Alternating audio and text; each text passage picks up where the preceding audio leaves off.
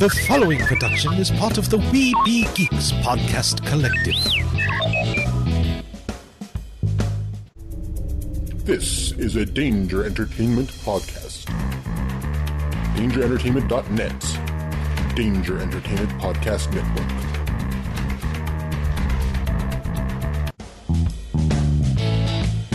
Produced with podcasting gear from Tascam, including the Tascam Mini Studio. Trust your audio to Tascam. Sound thinking. Microphones and headphones provided by CAD Audio. CAD Audio, expression through innovation. Forgive the interruption, but I believe this requires your attention. Meanwhile, at the above-ground underwater suborbital volcano lair... Sergeant, we need a response team. We're already putting together the best man. With all due respect, sir, so am I. I have a plan. It's real! Mighty Marvel Geeks. That's what we call ourselves, sort of like a team. Team? No. We're a chemical mixture that makes chaos. We're a time bomb. Well then, son, you've got a condition. Your show about all things Marvel with Mike, Kylan, and Eric. What a bunch of losers. I am Groot. That I did know. These people may be isolated, unbalanced even, but I believe with the right push, it can be exactly what we need. Suit up. I'm bringing the party to you. I have indeed been uploaded, gentlemen, online and ready. And welcome to another issue of Mighty Marvel Geeks. It is the Intrepid Trio, Kylan, Eric, self, Mike. Also joining us along for this special night is Junior Agent Zoe. And we have special guest, Surin herself from Captain Marvel, who she showed us her ears, and she's a little hard of hearing. And the ears are awesome. She can do Shakespeare. Friends, Romans, lend me your ears. And she's got two of them right there. When Soren talks, everybody listens. That's the episode. It has named itself. And that voice you just heard is Sharon Blinn. How is everyone doing tonight? Well. Work from home, day 27. Yes, a little stir crazy. I have fired all my co-workers because they were plotting against me. Just like Kylan, one of my co-workers going. Yeah, they do it. They do it several times a day. I really don't understand why. Wait, a human being? Person? No, the dogs. Oh. Okay. It's like that thing. It's like that thing that's going around when you say, describe your pets, but use the word coworker instead. See, I don't have pets. I didn't get the code. See what I mean? Never serious. I'm right there with you. I don't have any pets. The closest thing I got is the animatronic deer head hanging on the wall. Well, I have a crocheted baby Yoda. Oh, that's nice. She's now jealous. I think there's a theme in the ears, I think. There you go. That could be the other show, all about the ears. All about the ears. All about the ears. Well, because they're also kind of Vulcan. If you see, my ears are kind of pointy. I've always thought I had kind of Vulcan ears, so it's sort of just extending that a little bit.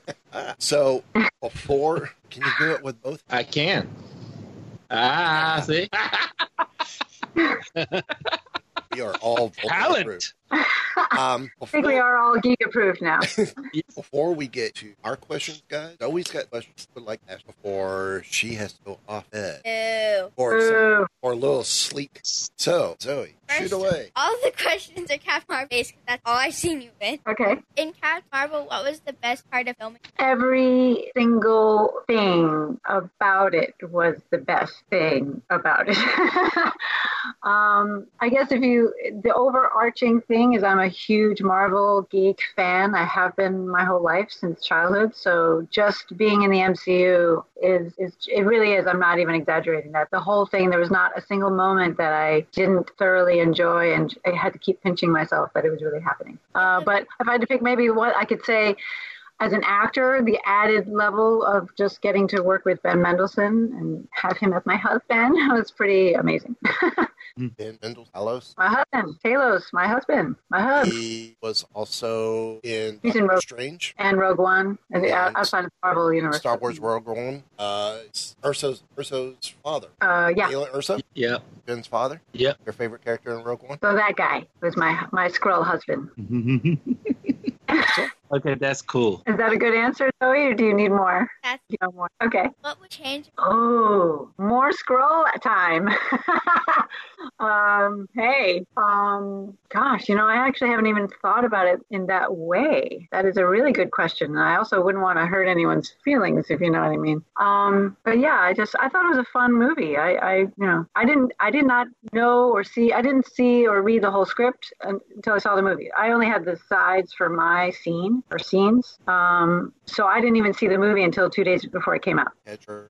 Sides or part of the the script, the pages with the scenes I'm in. Scenes. Yeah. So, and Marvel is super tight with all that stuff. So I only had the pages where I was actually participating. So I didn't even really know how my scenes even fit into the whole thing. Like that whole reveal where Soren and Talos are reunited with their daughter. Oops, spoiler.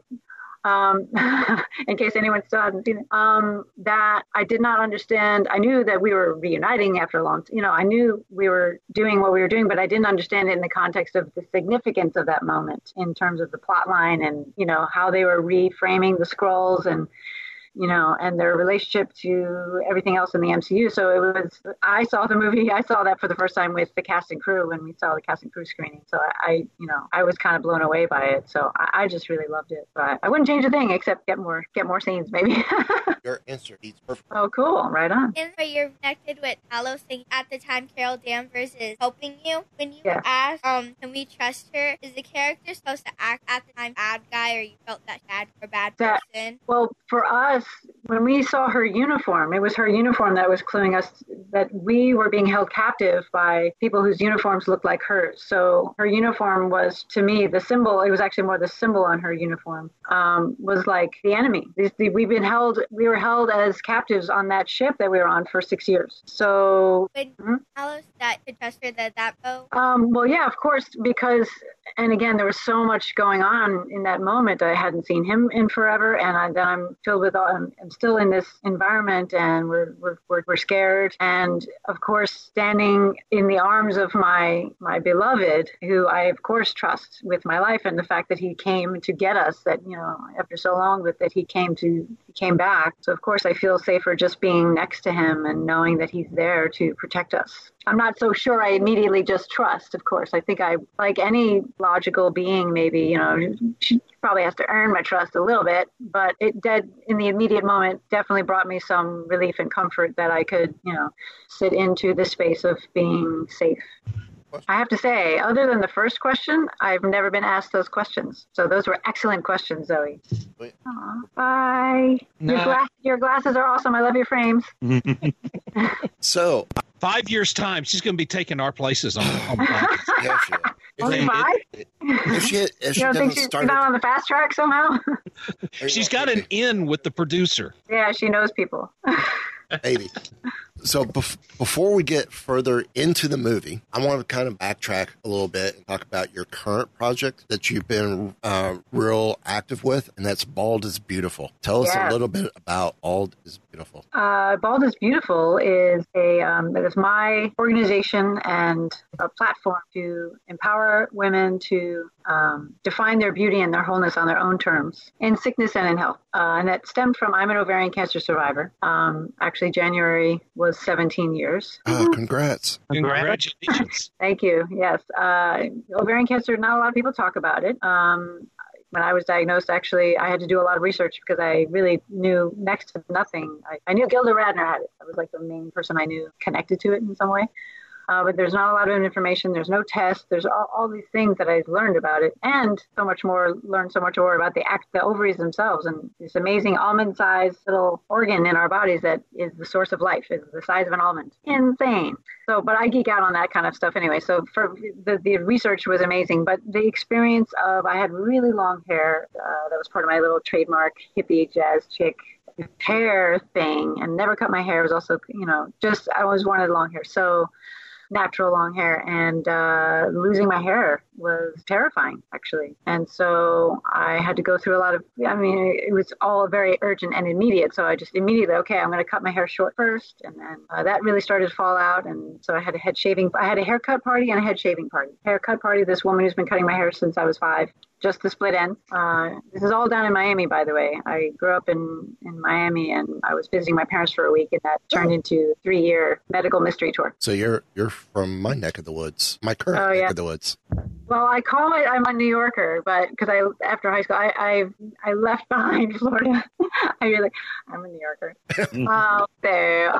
But yes, I grew up in Florida, and I was visiting my parents who were still there.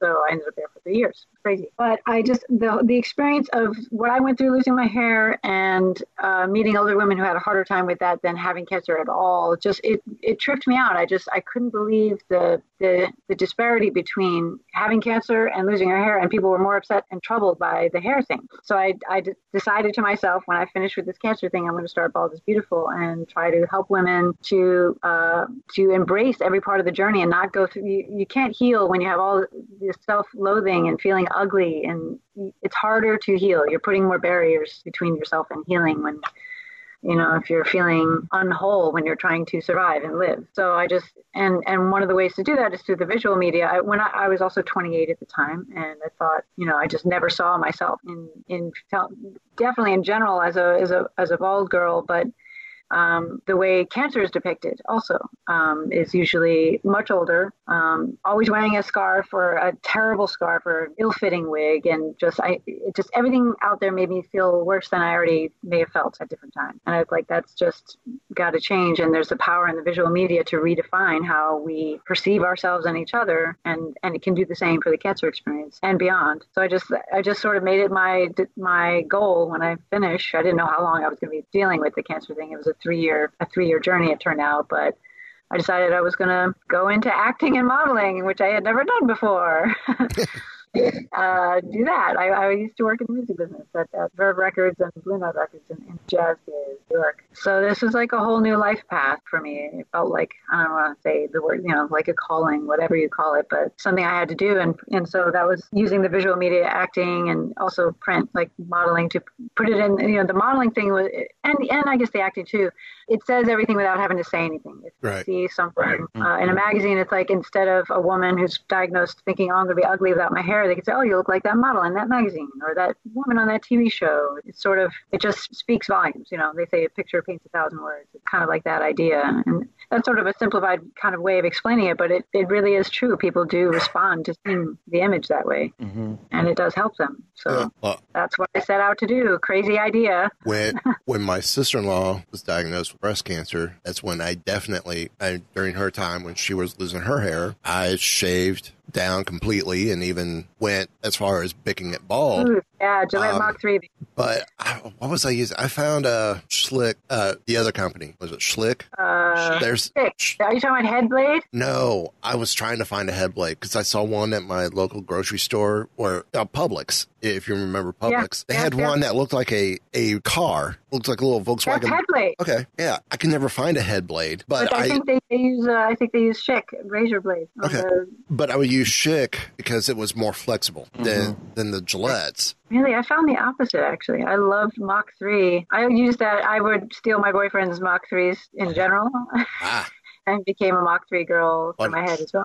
Now I'm hooked on Harry's razors. Oh, I don't know. I love their razors. But now, because of that, I have gone. Anytime I start to see my little sprout start up, like, nope, time to break out the razor, and it's gone. Right. And even during the winter, I'm like, okay, it's still gone. I'm not going to let it grow. Yeah, I went smooth for a long time, and this is about a week's growth.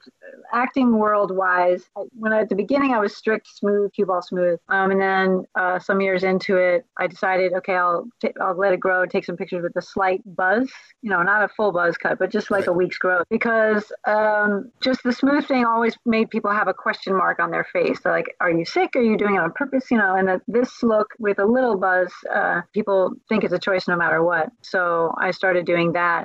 But I get the same, like, if I go like 12 days and I could start to see the hair just a little bit over my ear, I'm like, no, that's too long. Yeah. Which is crazy because I never thought I could live without my long hair. And now it's like, I can't even picture myself ever growing it back in. Well, the hair length that I had when I married my wife, 24 years, June, to where it is now has shrunk. The hair follicles are shrunk compared to way back then. That's age. When I first met the woman that I would eventually marry, which is now my ex, I had shaved my hair completely bald a week before I met her. Oh, and wow. And it was just like, because some people, they get curious how bald would look on them. Yeah. And curiosity killed the cat, but in this case, it killed the hair. And for the whole time we were married, if it got out much longer than yours right now, she'd start curling that upper lip and go like, you need a haircut. Yeah. So did your wife, you said it was your wife that was ill? Mm-hmm. So first of all, no, it was my sister-in-law that had breast cancer. Sister-in-law. Yeah. Is she okay? Everything's been clear. She's been clean 4 years maybe. 4 years. Hold on. And so when she shaved her head too, like what did she do? Well, when she was losing her hair because of chemo and radiation. Right. So. Yeah, but did she go with it or did she wear wigs or what was her method? She wore wigs and she wore a scarf for a while, and then now it's all grown back, and she's let it go. But at the time, she the other thing with other Bald is Beautiful is I don't tell people not to cover their head. It's more the attitude. Like if you're carrying around shame and you're covering up to hide, and you know that is the energy you're going to carry around no matter what. Right. You can't cover that shame. So I encourage women to have a sense of play with it. If they're going to wear wigs, have fun with it, or find cool scarf designs.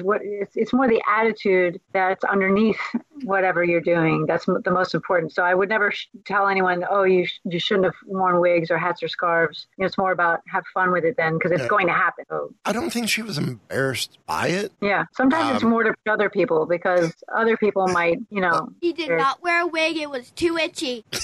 Yeah, no kidding. They're not comfortable. We're getting... Fact checked. You got fact checked by Zoe. Right on. Actually, he's getting video bombed by her right now. I'm getting video bombed by the wife too. So hey, it's a family affair tonight. Well, you're talking about my sister. Yes. Yeah. Cool. So when she was walking around at home or whatever, she didn't wear anything. Right. So it like Atlanta and go with her. Oh yeah, I know. Well, yeah, the humidity, and I was that way too. I was down in Florida, so. I had a little Yankees, my New York Yankees baseball cap that I would wear when I was in the hospital. Yeah. Like off fabric. Like a beanie? Like a tied back. Oh, cool. Yeah, I've seen those. Those are nice. And all the ladies, Daddy had my father off. Wow. My dad, had got mad at here.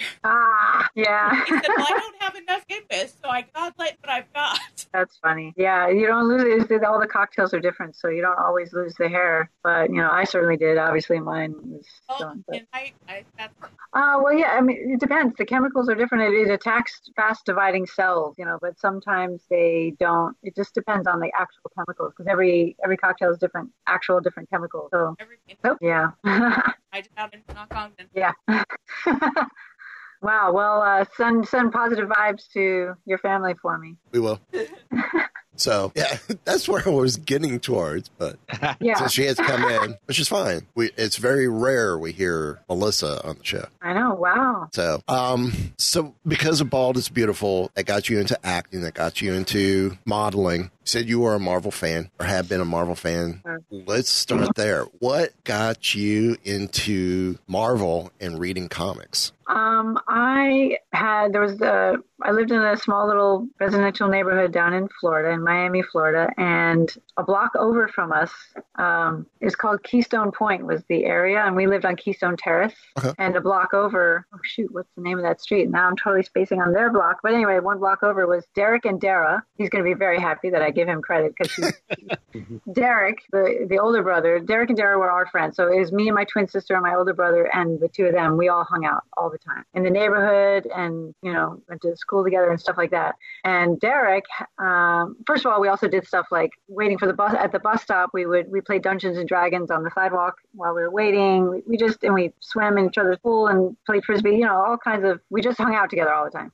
And Derek had a massive collection of comic books in the garage. I mean, organized in sleeves, the whole thing. Wow. And we would hang out for hours in that garage. And if I'm being, okay, now he's really going to love this because really, I think my sister and I both had a little crushy poo on Derek for just like a window of time.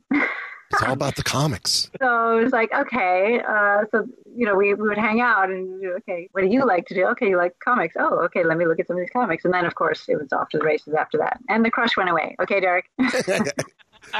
She's over you, Derek. We're over. No, but yeah, I can credit Derek for kickstarting my love of comic books. I mean, we also grew up watching cartoons. My brother and sister and I were total Looney Tune heads. I mean, Bugs Bunny, the Warner Brothers cartoons, we grew up with that stuff, and we would make up characters and play around and stuff like that. So it was not like such a stretch. Typically one of the biggest shows that came on right after Vegetable Soup, which was at 6:30, was Looney Tunes on CBS at 7 a.m.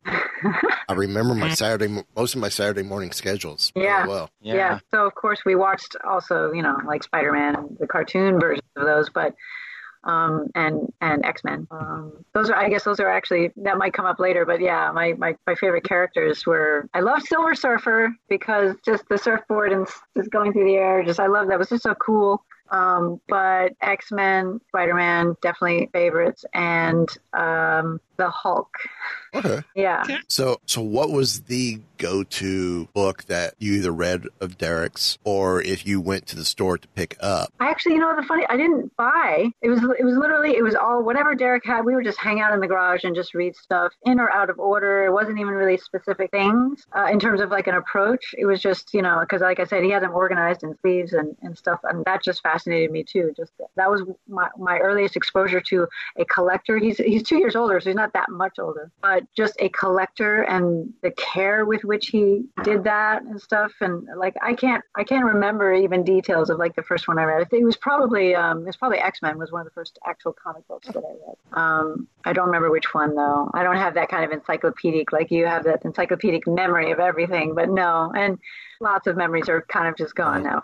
I will admit most of my encyclopedic memory right here on my phone.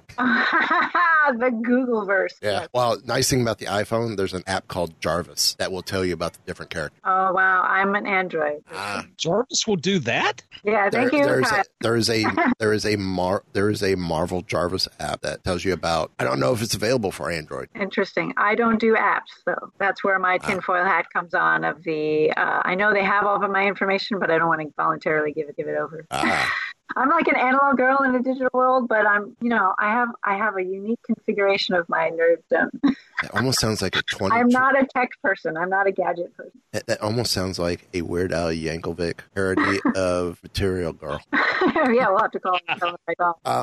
So, been a Marvel fan. Yeah. Captain Marvel comes about. How did you end up getting cast? Talk us through that process of how all this came about. I've been I'd already been pursuing the acting thing for almost 10 years actually. And I'm bi-coastal or whatever, and I gave LA a 5 to 10 year window in terms of finding success. You can't just try it for a short time and it doesn't work. You got to be here a lot and meet people and do that whole thing. And at the time, there was a whole lot more going on in LA than in New York when I started doing that. And in New York, there were like 5 shows shooting there, and 3 of them were Law and Order, which I still want to be on because I'm a I'm a Law and Order freak too.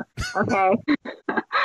But it was mainly fueled by Bald is Beautiful. It's like, I want to bring this to the masses, and if I'm going to do that, to maximize that, I've got to be in that mix So I've been doing it for a while. I did some small co-stars on a few shows within the first 5 years of going out there. Actually, I'd done a national commercial before, like my first year, sort of when I decided to explore LA a little bit more. It was for Bristol Myers Squibb, and they made one of the chemicals that was in my cocktail that saved my life. And so I actually got to do a commercial. That was magical too. I got to do a commercial for them, and they used my words in their script for the commercial. I got to say "Bald is beautiful" on national television. Oh wow! Amazing. Did they know? Did you tell them? The original audition for that commercial was more like an interview. They wanted people who had actually used Taxol, which was the name of the chemical. So I came in and they just tell us about your cancer journey, and I talked about that and Bald is Beautiful, of course, because that's why I was acting. And when I came back for the callback, they had a script for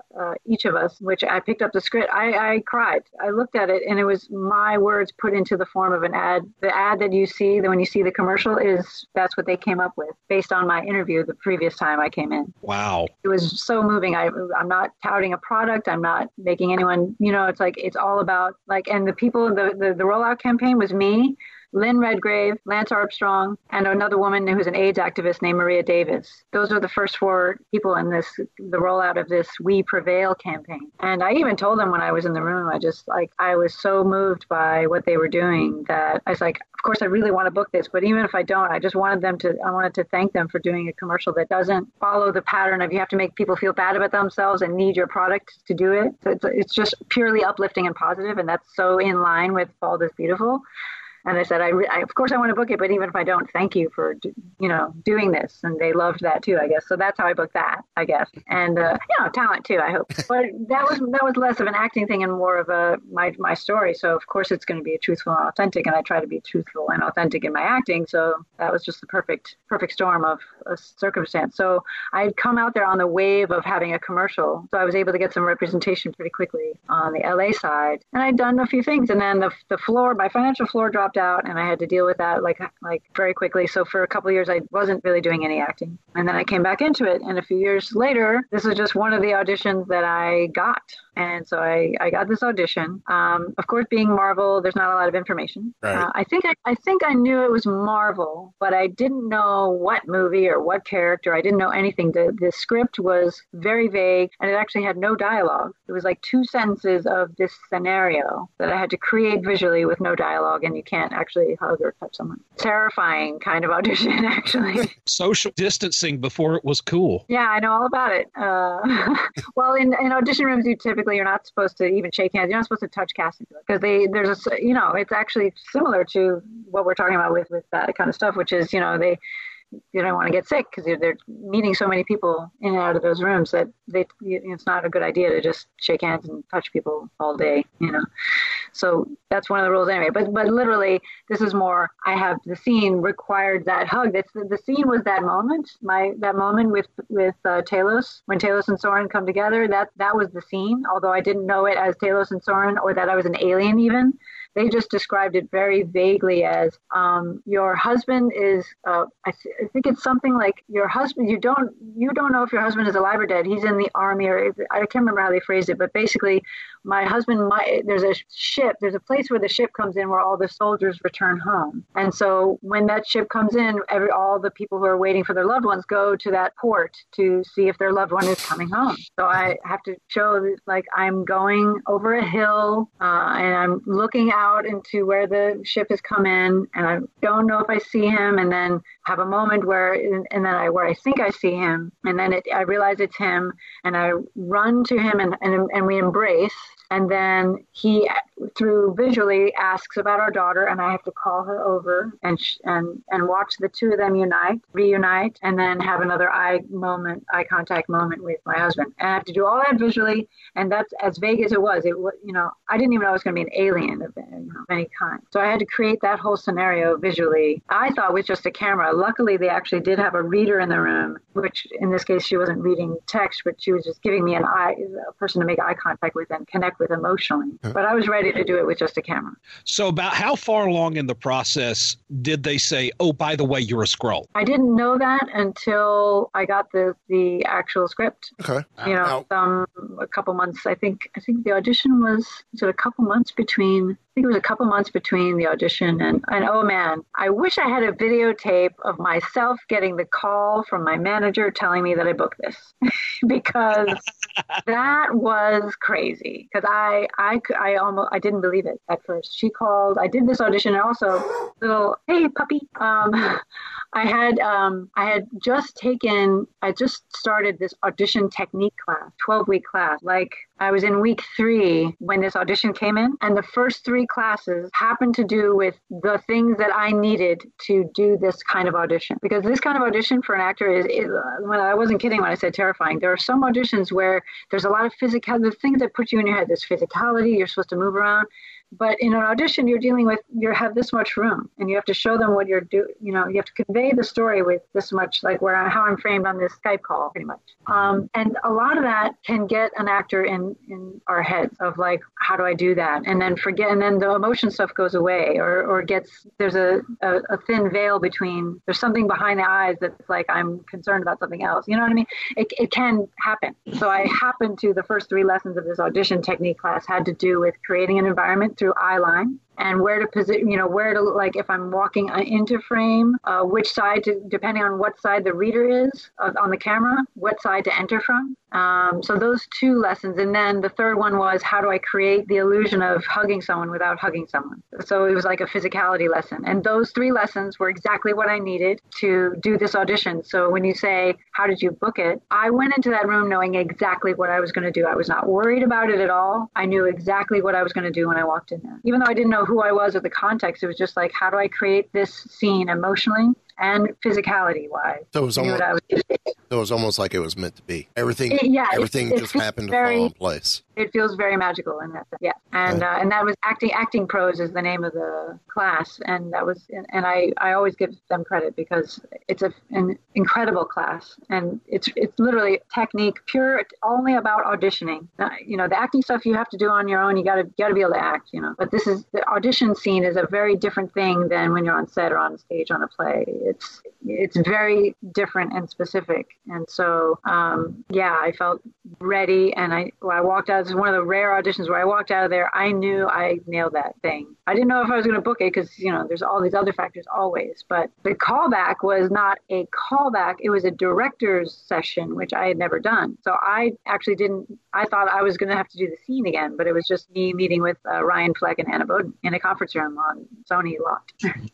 And we just talked, Awesome. Yeah. Now, when they told you were a Skrull, did you know what that was? Or was it something you had to go look up? Vaguely. Like I had a vague, way back in my mind, I had some, but I had to definitely use the Googleverse. And, funny enough, there wasn't a lot out there. And, after those movies come out, there's a lot more online about Skrulls. Right. But it was really dig around to find out stuff because they've only appeared in comic books and a couple of cartoons. Yeah. But they've never been in any movies. Right. So I had to do some digging. Yeah. So so after you did your research and you found out, at least in the comic world, what the Skrulls were about, how did that make you feel?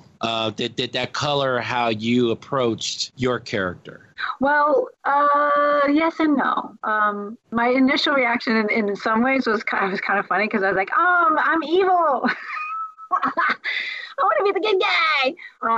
But of course, as is the thing with Marvel, which I love, is there's always some kind of nuance. There's humanity and layers to all of their characters. So it's not just dichotomy of all good, all evil. It's not that kind of thing. So it just made me more curious about, okay, why are they? What is their thing? What's going on? Behind, why do they hate humans? It's not just this like kill, destroy Earth, like Marvin the Martian. I must destroy the Earth, not just, blocking my view of Neptune. It's not just that. It's, I will destroy the Earth with my P-37 disintegrator. Where's boom? Where's the kaboom? I didn't hear the kaboom. It's the Illudium Q36 explosive space modulator. Yeah, you know. So I liked the pointy ears. Like I told you earlier, my ears are actually, I've always considered myself, I'm probably a Vulcan in some other whatever universe somewhere, on the grid out there somewhere, I'm a Vulcan somewhere, and I have pointy ears. So I was like, okay, they have pointy ears. That's cool. And they're green. That's funky. That's interesting. So yeah, I like I was saying actually to Zoe at the beginning, being in the MCU is the thing. So it was just like every aspect of it is just, oh my God, I'm in the MCU. Oh my God, oh my God. Really is. About how long did the makeup and prosthetics take you on average? The longest one was about 2 hours, and that was like the first time. And then it kind of got into a groove, and the two main gentlemen who are Chris and Mike, my guys, we got into a rhythm with it. So I think the fastest we did it once was like an hour and a half, but it was about 2 hours, give or take. Yeah, not terrible because it was just from the neck up. They did the whole face cast and everything, like that process again. I'm at Legacy Effects. I'm totally geeking out. I'm just like, I'm at Legacy Effects. And every aspect of it, they're like, well, it might not be comfortable. And I was like, let's do it. They poured the stuff. Like, I'm getting a head cast. Yes. Head cast. Wow. And actually, my hair was about as long as it is right now, and because I wasn't sure what to do or not do for that. So when I got there, I actually told the first, Gary was his name. I said, if you want me to go down completely smooth, like I could do that. I just didn't want to do anything that I couldn't undo before getting here. And he said, yeah, if you go, yeah, can you? And I was like, yeah, if you have clippers, you can take it all the way down. And he did. And they were so excited. They were like, your cast is going to be so perfect because it's right on your head. Like everybody else, they have hair and it's a thing. So there's always a little extra gap when we get this and we have to adjust. And yours is going to be perfect. I was like, yeah. And they did hand casts too, actually, up to the forearm hand. But we didn't end up using them. We ended up using body paint for everything. So it was really just neck up. That's why it was only a couple hours. It wasn't like a full body involvement. Was it primarily makeup, or was it percentage-wise? Stuff. That's it? No, the face, everything is this material. I actually have the full face. The last time it got removed, they took it off in one piece, so I actually have this part of my face. Oh. They let me keep it. So is it a latex? Is it silicone? I think I feel like it's a latex kind of thing. I don't know the chemical makeup of it, but it's very soft. It feels like skin. It feels rubbery. It's very soft. And it did feel like a second skin. When it was on, they made it in pieces. Mm-hmm. They did the face cast, but then so they would put this piece on, then this piece on, then a back piece and a head thing. So it was like, and then they would steam it together. They would use various chemical compounds to sort of to blend it together. So once it was on, it looked like my face and my skin, and it felt like my skin. Like I could do all that. That was one of the weird things, was learning to like move around, like to emote and move around, because it sort of, some of it was like harder to move. Especially I called this part I called it scroll talks, because it was like I couldn't do this. I couldn't furrow my brow with the thing plastered on my head. So I called it scroll talks. So that was one of the things I had to do, actually, the first time we were shooting, is actually practice in the mirror. I had to exaggerate my facial expression underneath, knowing that only a percentage of that is what was going to read. I was very concerned, actually, about my emotion reading, because a lot of our emotions are communicated with our eyebrows and our eyes. And they're full contact lenses, too, like full eyeball contact lenses, not just iris. They were like, so I got fitted for those. That was an amazing experience. I don't wear contacts, so it was a whole new everything. And teeth also, the fake teeth. So those are all custom to my teeth and my eyes. And those lenses were challenging. Once they were in, lots of saline. Yes, actually, I was going to say, once they were in, I was fine. Then they kept juicing them up. Like there was an eye tech on set, of course. Like anytime I looked over, we developed our own code language. Like, I'm thirsty, then they would come in, just squirt the eyes. Once they were in, I left them in. Some other people, like Ben, actually, I don't know if I'm allowed to say, but he was very uncomfortable. So he took his in and out frequently because his eyes would get dry and uncomfortable. I could not imagine doing that multiple times. So I would just even if it was a 14-hour shoot day, I left them in. I never took them out. But that was interesting. But emoting through, again, the eyes, and I was very concerned about being able to convey the emotion from underneath all the prosthetics. So I practiced in the mirror, which sounds kind of dorky, but I knew I had to develop some muscle memory of like, if I'm exaggerating, if I'm going like this, it's only going to look like that. So, you know what I mean? I know your listeners can't see what I was doing on the visual, but you know what I'm saying. It's very entertaining for those of you who can't see. So when you're doing so if you had, say, a 14-hour day shoot, and you're doing all the, you're having to over exaggerate to get that emotion to show. Is your face tired after that? I mean, because I couldn't, No, because that's part of acting, anyways. Just you're going to do whatever your physicality is. But it was more so that I wouldn't be in my head about it. And actually, it's so funny. I think we shot one of the scenes we shot in the first day. I had to scream like when he gets shot right in front of me. When he's up, we're escaping onto the rescue ship, and he gets shot right before they close the thing. Spoilers! More spoilers, everybody. It's okay. It's past the 48-hour. Yeah, okay. Or 2-week rule. So no, but I want people to see the movie and not get spoiled. Anyway, I had to scream, and on that shoot day, I had been on set all day, and I hadn't really spoken much. I was just alone because they were doing a lot of other technical stuff, and so when they were going to call me to set to scream, I was like, oh shit, I haven't screamed. So then I was walking around the set like, I need a pillow, I need something, I need to scream into something. And then the PA that was helping me, I was like, I have a scarf in the trailer, can you just, I didn't have time to go off the set and run back to my room, so he brought the scarf, and I went off on the side thing, just outside, but inside the soundstage, but between the wall, and so it's like in this little alley basically inside the soundstage, and I put the scarf over my face and I screamed into it like really loud, and then but it was muffled by the scarf, and then I looked up and there was someone standing there. And they were looking at me like, are you okay? Because I think it looked to them like just a violent sneeze. Because I just buried my face. I did it a few times, but that's kind of stuff that I would be doing as an actor anyway. But physically, it was more just, it was also really hot. It was 5 layers of the outfit was 5 layers of different pieces. And I couldn't I would have to get help to go to the bathroom because they had to take it off in pieces, and I had to sort of contort my way into this piece, and then that snapped there, and then they put that, and I had to step into this piece, and that pulled up and snapped across there, and it was very complicated. I couldn't do it by myself. So so there were so many layers that was pretty hot. And Ben's outfit actually had some leather chest stuff, so he was even hotter. He actually had tubes underneath inside his outfit that were like ventilation, cooling tubes. Mine was just, it was that it was fabric that, was lots of layers. But again, the whole time I was like, I'm in a Marvel movie. So I did not care. Everything felt great. So that first day, you come in, they throw you in the makeup, they throw you in the costuming, you leave. I'm assuming the costume's in the same trailer as makeup, or they have it there? Wardrobe. Or did I would get into wardrobe first, and then go in. Yes, I got into. No, actually, sorry, because I was wearing these bicycle type pants, whatever, like yoga pants. Yeah, stretchy long yoga pants, and like a sport bra and then a workout top over that, like a microfiber type workout top. Spandex. I think that's the word I was looking for.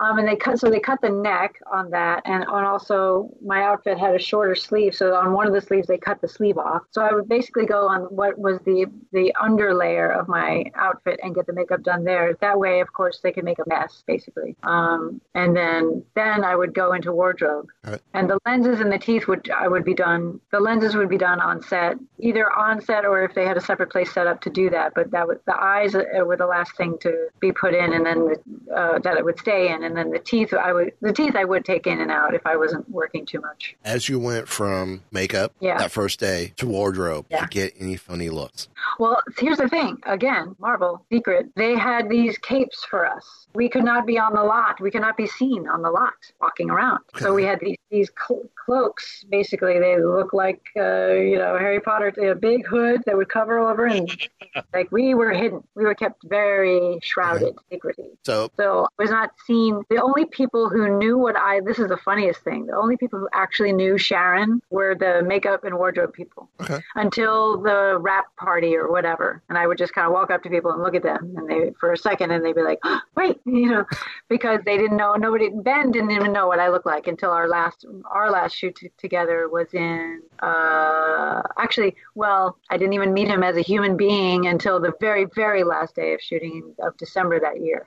Because in Baton Rouge when we shot, he was leaving before I was, so he left, and he didn't come to we had a pre-wrap party in New Orleans, and he wasn't there. So I met Bree, and I met everybody finally as a human being at that party, except my husband. But he had seen, we hugged goodbye, and then he said, oh, by the way, I know what you look like, because his assistant, whatever, his PA, I took a picture with her, and she showed him the picture. So he's like, by the way, I know what you look like. But so that was funny. But then in December is when after we did our reshoots, I was saying goodbye to everyone, and I walked into the makeup trailer just to say goodbye to them. I wasn't sure if he had left or not, but he was sitting there in the makeup trailer getting redone as in his human form, getting makeup for that. And we looked at each other in the mirror, and he was like, oh, that's what you look like as a human. And I was like, yeah, you too. Yeah. Nice Earth disguise there. Yeah. So, yeah. Okay. Well, so I want this next step. Once you leave wardrobe, you're fully done up, and you step on set that very first time, and you're in the Marvel setting. What was your feelings and your emotions like at that time? Just surreal, because the first thing I was shooting was in that ship, and the soundstage was, it was not, we weren't doing any blue or green screen, anything. So we would walk on set, and you're in a spaceship, you're in the thing, you're in the hallway, you're in the corridor. The first scene I actually shot were some of those other scenes when, the scene where he and Nick Fury were being taken by the Kree as hostages walking down that corridor, and they have the Flurkin thing going on, and we're behind them, crowded behind them. Those are the first scenes we kind of shot were with Sam Jackson, actually, in those moments where we were kind of huddled together in the prison cell, and then we're being walked out of that and then down the corridor. And so I'm walking around on a spaceship as far as I know, because that's all I see around me. So once we were on set, we were transported into that world, and it was magical and unreal, and just, yes, I'm totally geeking out the whole time, but once I'm an actor, so I'm professional, so once I'm on set, that's where my mind is. I'm on, like, I'm going to hit my mark. I'm going to listen to the director. I'm going to take everything in. I want to make sure I'm doing what I need to do. So I'm in work mode as well. But inside, when I sit down and I'm looking around, I'm just in complete awe of my situation. Okay. My question is going to be very similar to Mike's. Okay. But let's back it up just a little before that. Yes. You've gone through makeup, you've gone through wardrobe, yes, and you are looking at yourself in the mirror as for the very first time as a Marvel character. What's going through your head at that point? It's mind-blowing, because they're all so good. I mean, I was transformed. I'm looking at myself, and I'm not, there's no, I mean, you can see my cheekbone, you can tell it's me. I can sort of tell it's me because I know me, I guess, but and because it's my face cast, it's me as this creature, as this being. So I'm looking into my own eyes. I don't, like, if I am in makeup and wardrobe, but I don't have the lenses in, I'm just I was in the honey wagon, whatever, getting used to moving around and playing. Like I was telling Kylan, I was practicing my movements in the mirror and looking at my face and like doing, and then I was doing funny stuff. Like, okay, I have contracts on the table. I'm laughing at myself because here I am. I'm sitting at this table doing paperwork, so I'm just doing normal, everyday human stuff. And I look up in the mirror and I see myself sitting at the table. Like, it just looks so hilarious to me. I just thought it was so, the juxtaposition of alien creature doing administrative stuff. Like, it was just, actually, one of the PAs took, the wardrobe person did this to me as a favor. I wasn't supposed to take any of these pictures, and I took them just for myself. I was like, there's no way I'm not documenting this entire experience. So she took a picture of me sitting at it. I took a picture sitting at the table, like, can you just take a picture of me holding this pen and paper sitting at a desk as a scroll taking care of business. So it's so transformative. Like, the makeup is so good that, I just felt like me as that creature. And again, getting back into actor mode, just, focusing, okay, I'm going to be on set soon, and I need to make sure I know how to move my face and do what I need to do. And, I took funny pictures. Like, I put sunglasses on and like scrolling with sunglasses. Cool, I'm a cool scroll, I was, yeah. Okay. Yes, you were in actor mode, work mode, professional mode. But you can't tell me there weren't parts about it you weren't totally geeking out about. The like, say, the time. I mean, I don't. There's no, that's why it's like I don't want to sound like a what do you call that? I'm just keep repeating myself, but it's true. Like every aspect of it, total geeking out. The makeup guys, even on the second day, they were like, I know this is pretty rigorous. You're going to be so tired of it. It's going to be the more we do it, you're going to be more and more tired of it. And every day I would walk into the chair and I'd sit down and be like, let's go, guys. I was just, they had to tell me to stop smiling. They were like, stop smiling. I was like, okay, I'd stop smiling, and then I would stop smiling for like a half second, then because they couldn't put it on me. I was smiling. Like, is there any? I'm sorry, I cut you off. No, it's just every aspect of it is just magical. I would look at myself in the mirror in the wardrobe, and I took funny pictures of myself, like selfies in the mirror, and I would call my boyfriend, and he was just like, I can't believe this is happening. But I couldn't send him pictures of keep them off the internet, whatever. Traveling into cyberspace.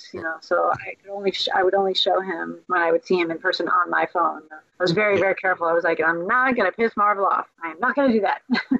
Now, but yeah, it was just over the moon. There are no words in the language to capture it. You sound like you're like me. You really dig the behind the scenes stuff. Like I would watch the Lord of the Rings movies just for the appendices and the making of videos. Yes.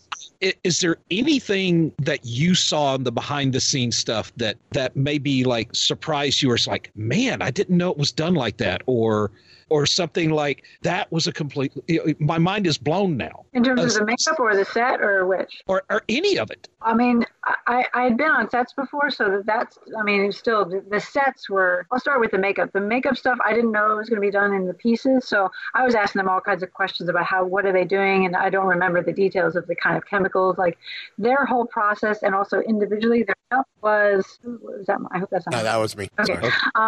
Okay, it wasn't my screw up. I was asking them questions, and there's two guys working on me at the same time. They're doing each half together, so there was like a ballet. I was just tripping out. The whole process was amazing to watch them do their thing. And so they put the prosthetics on. By the way, it's not just the skin. After that's on, then they're painting over and tattooing and drawing those red lines and purple, and they're stenciling the tattoo on the head, and it's going from on the cheekbones, and then they're coloring stuff in, and then they're coloring in the eyeliner. It's not just they put on this rubber mask and we're done. They actually had to paint and color in and contour and create the look of this creature or this being. I don't like to call her a creature because it's like she's not a being. But they had fun. They called me the pretty one, because Skrulls are not supposed to. Their Skrulls are not to be pretty, but they gave me a Cindy Crawford little beauty mark, and they gave me a little extra mascara. They gave me a little lash, little lash love, So they gave me a little. But those are these little touches that they're phenomenal artistry. So I was just taking all of that amazing stuff in. And then on set, again, the sets were just, you're transported to another world, literally. I mean, I'm walking around and the set design is exquisite. It's just so detailed and so real. It's just, I was in awe at every aspect of it. Yeah. So movie's done. You've done the wrap parties. Now comes the red carpet. Is this like one of the biggest red carpets you ever did? I was not allowed to go to the premiere. What? Yes.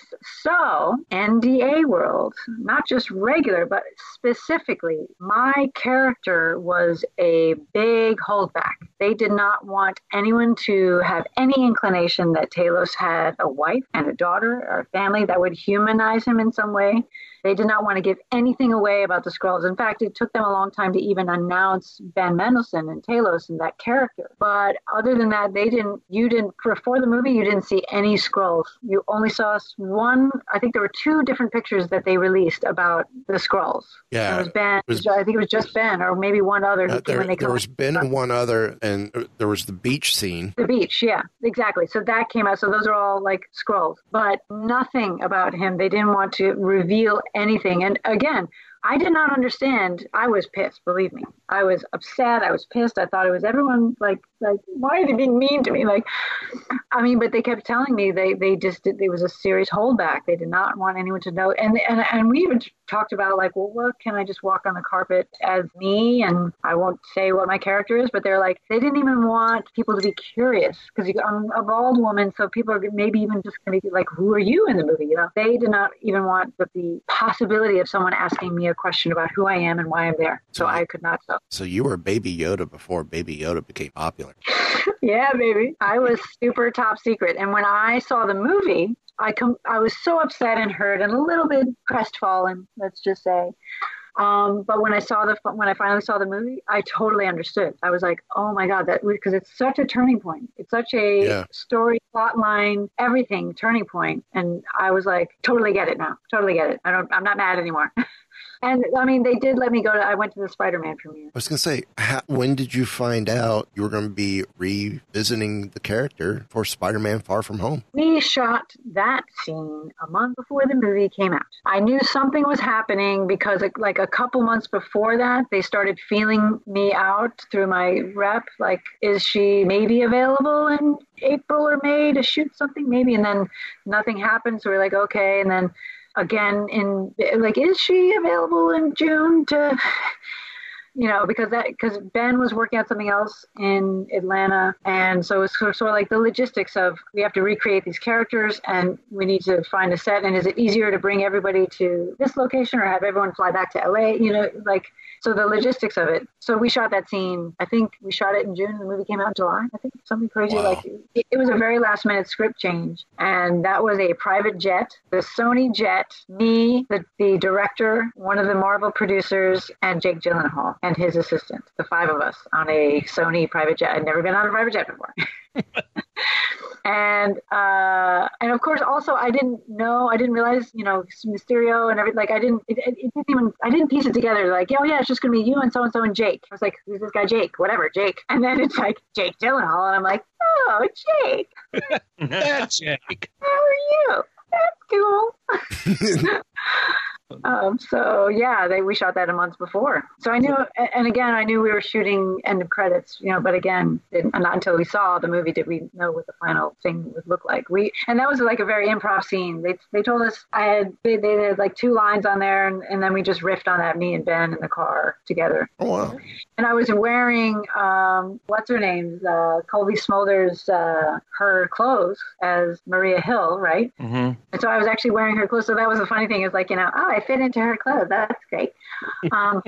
But actually, funny little anecdote, when I went to the Spider-Man premiere and I saw her, I walked up to her and I knew she wouldn't know who I was, but I didn't think of it. So I just walked up to her and I said, I was in your pants. She looked at me like, who the heck are you? And I was like, oh, Soren. I was wearing your wardrobe. And she was like, oh, and we laughed and hugged and it was hilarious. But I was like, again, Sharon, dork. Oh my God, why would you say that to someone? Like, I was in your pants. I'll take the most random things ever said for 100, Alex. Yeah. And actually, I did not know this about her. Colby is also an ovarian cancer survivor like me. And she also had it in her 20s. And I only found that out recently. I didn't know that at the time that I met her. I wish I did, because I would have totally given her a big survivor sister hug. But she is an ovarian cancer survivor. And there's only a 30% survival rate. So I don't often meet ovarian cancer survivors. So that also made it feel, even after the fact, even more special that I got to basically be her, like shape-shifting with that person who we have also this other, as humans, we have this other kind of cosmic connection thing. Again, everything about this whole thing it's just all magic. It's so magical. It sounds like there needs to be a Bald is Beautiful podcast. That could be interesting. I actually did a Ralph Lauren Pink Pony Fund has a podcast called Let's Talk About Cancer, and they invited me to be the host. So actually, there's 3 episodes up on Spotify called Let's Talk About Cancer, and I'm the host of that podcast actually. And I do talk about Bald is Beautiful in that podcast. Excellent. But yeah, so Colby, she's awesome. So you get your red carpet moment. What was that like, walking on a red carpet? Insane. I was a little stressed. I mean, that is the biggest. So the Spider-Man premiere, that was, again, like you had alluded earlier, that was actually the biggest event of any Hollywood type event of any kind that I had ever participated in. And I had hired a publicist to do, like, I couldn't hire anyone ahead of time of the movie because same like for Captain Marvel, we couldn't talk about Captain Marvel. So I had hired a publicist for 4 months around Captain Marvel coming out. but they helped me with the Spider-Man, which happened in June. So I guess we shot in May because the red carpet was in June. So they helped out with that too. And I've always felt like, nobody knows what that's like when you're on that situation. It's surreal and almost like it's over before you know it. But like the camera's flashing and people calling for you to look in different directions, and standing there and they're like, I'm posing, I'm holding my bag. I'm like, should I, I don't know. I got my outfit together. I did it all myself. Well, I had a girlfriend help me pick some of it. And my twin sister is my sacred stylist. She's amazing. And so she actually helped me also put together the outfit. Once I got the base outfit together, she helped me talk to me through how to, do the thing. So I felt very ready to do it. But once we were there, it's overwhelming. There's just so many people, and you get moved you're just being moved along a line, and people calling for it's kind of insane. And actually, I met Sam Jackson on the red carpet I hadn't met him yet as Sharon, which was hilarious. So I had talked to and met his right hand man, and so I went and talked to him, and I was like, hey, and he recognized my voice, and he was like, oh, hey, it's you. Oh my gosh. So he saw me as a human being. And then he said, do you want to meet Sam? And I was like, well, yeah, because I've never met him. That's me. And so Sam was he brought Sam over to me, and Sam was kind of, I guess he doesn't know who this girl is. He's kind of like, all right, I'll say hi to his fan, whatever. I mean, he just didn't know. And then as soon as they said who I was, he was like, oh my God, it's awesome. And he took one of my favorite pictures of me with Sam Jackson smiling, beaming on the red carpet. And he was wearing his Vans hat. He had this pink suit on. He looked great, but he was really sweet. It was like one of those fun moments of, I met J.K. Simmons, who... Nice. Oh.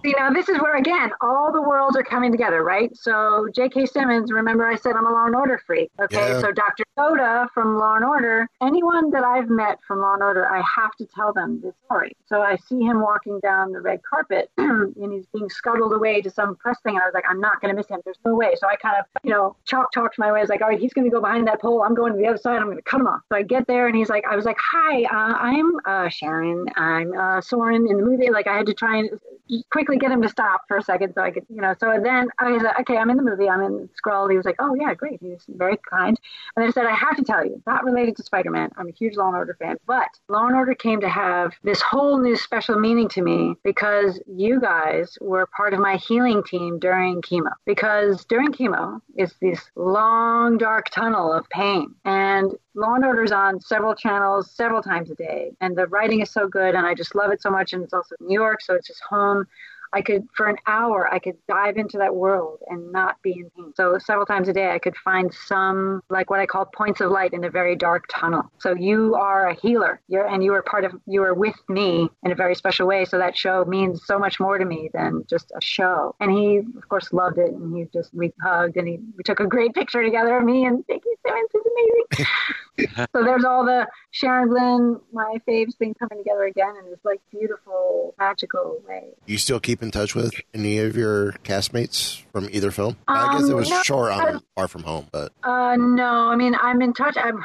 I became friends with the woman who's now Ben's personal assistant because she was on set. We were on set a lot, and then she was also there in Atlanta when we shot the Spider-Man stuff. And she's super cool. We actually hung out a little bit in Atlanta before I left. The Atlanta thing was literally I flew out on a Friday night, shot the thing in the morning, Saturday afternoon, back on the plane home. It was like a whirlwind. Wow. But all the other actors are like, big famous people. I'm not a big famous person yet, so I'm not in touch with them. You walk the red carpet with them. You're a famous person. Yeah. Well, okay. You're in the MCU. They're not in my phone. Let's just put it that. I don't have anyone on speed dial on my phone as far as my castmates go. You help redefine Skrulls.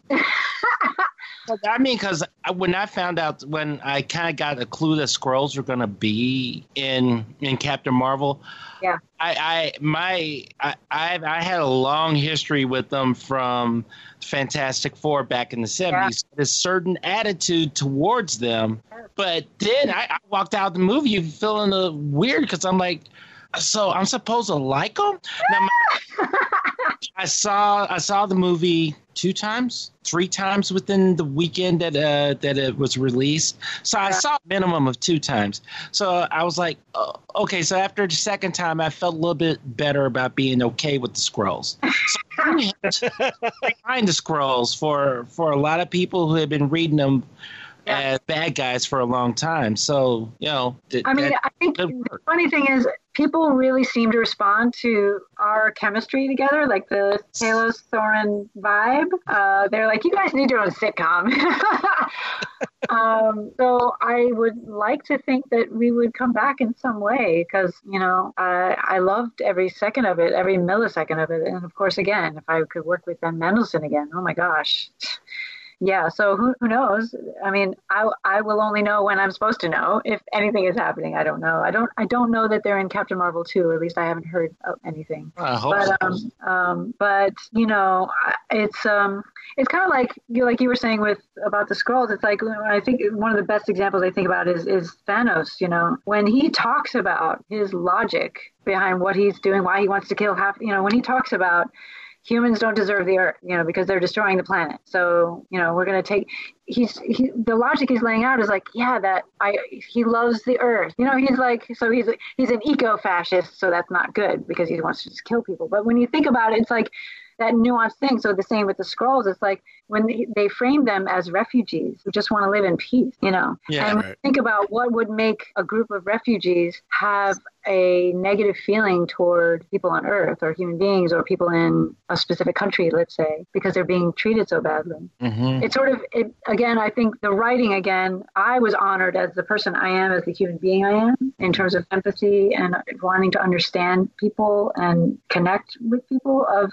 them being portrayed in that way of like, when he said that line, when she said, you guys are terrorists, he said, you're looking at us through the eyes of the accuser. Mm-hmm. I thought that was just one of the dopest lines. I was like, oh my God, who is calling them a terrorist? And what is their foundation for that? And what are they doing in the world?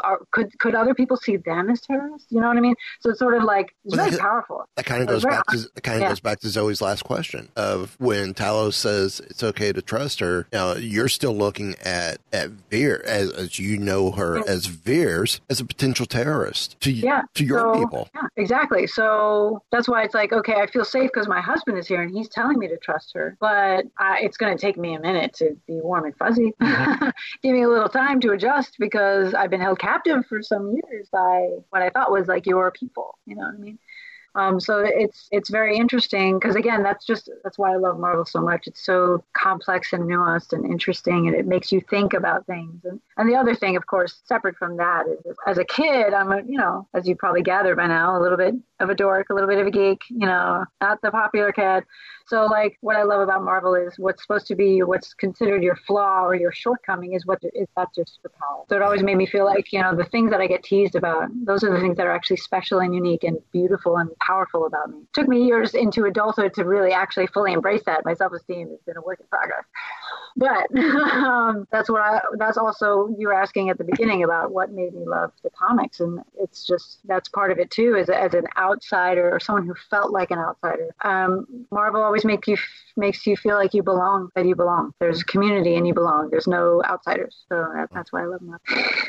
Where can people find you online? You can find me online. My website is baldisbeautiful.org, baldisbeautiful.org. There's a Bald is Beautiful Facebook page also. I don't know how you articulate it. Facebook.com/ Anyway, if you look up Bald is Beautiful on Facebook, you can find me. And on Instagram, it's bald.is.beautiful. Just at bald.is.beautiful. Yeah.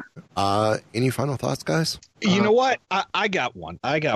And, Sharon, you may not feel that you're a famous person, but to the three of us, to the folks listening on through either on Sorcerer Radio or via the podcast, and also especially to the little girl that asked you the first questions tonight, you are not just for Marvel, but for anybody, women and men too, that are cancer survivors. You are.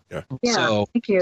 Thank you for all that you do. And thank you for coming on the show with us tonight, because this has been an absolute joy. It has been. I feel like we could just hang out here for hours, really. Yeah. I'm been fighting the urge to totally geek out, because of the three of us, I think I'm the one that's just like, so I'm trying not that. Stay in the lower register of your voice. Yes. So, hey, Kylan, we can control that. We can't. Channing Tatum. Little buttons over there, right? Channing Tatum. Night Ranger. That brings you back down. That brings you back down. Really? Why? Well, why? Thank you guys. You, of course, I love talking about it, and I love just talking with like-minded people. You all feel like very beautiful spirits, and your energy, of course, is wonderful. And it's just been awesome hanging with you guys here in cyberspace.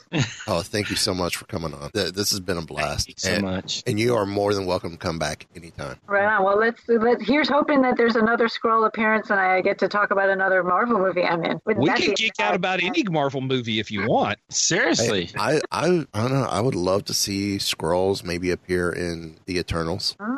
Yeah. Even if it was just an end credit scene. Yeah. I would love to see Talos and Soren have like a mini Skrull sitcom. I think that. I know a lot of people say that. Disney Plus. Because you know what, that scene where you're in the car and then you change. Yeah. And I could just hear, "Yes, dear." Exactly. That's what we were trying to come across. Like, Talos, come on. I love that scene was so real. I'm like, wow, like even aliens stay the dynamics the same. That's awesome. Yeah. That's been wise, man. That's been wise. Well, since I didn't get to play the opening for you because we were trying to get right into it, I'm going to give you our own special Marvel moment for our ending Thursday, if you would, please. All wrapped up here, sir. Will there be anything else? Nope, just time to go dark.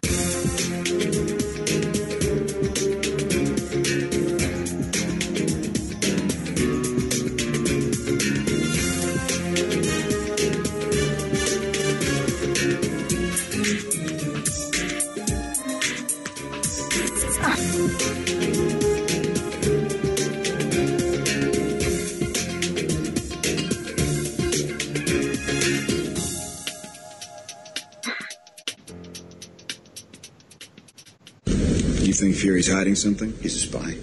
Captain, he's the spy. His secrets have secrets.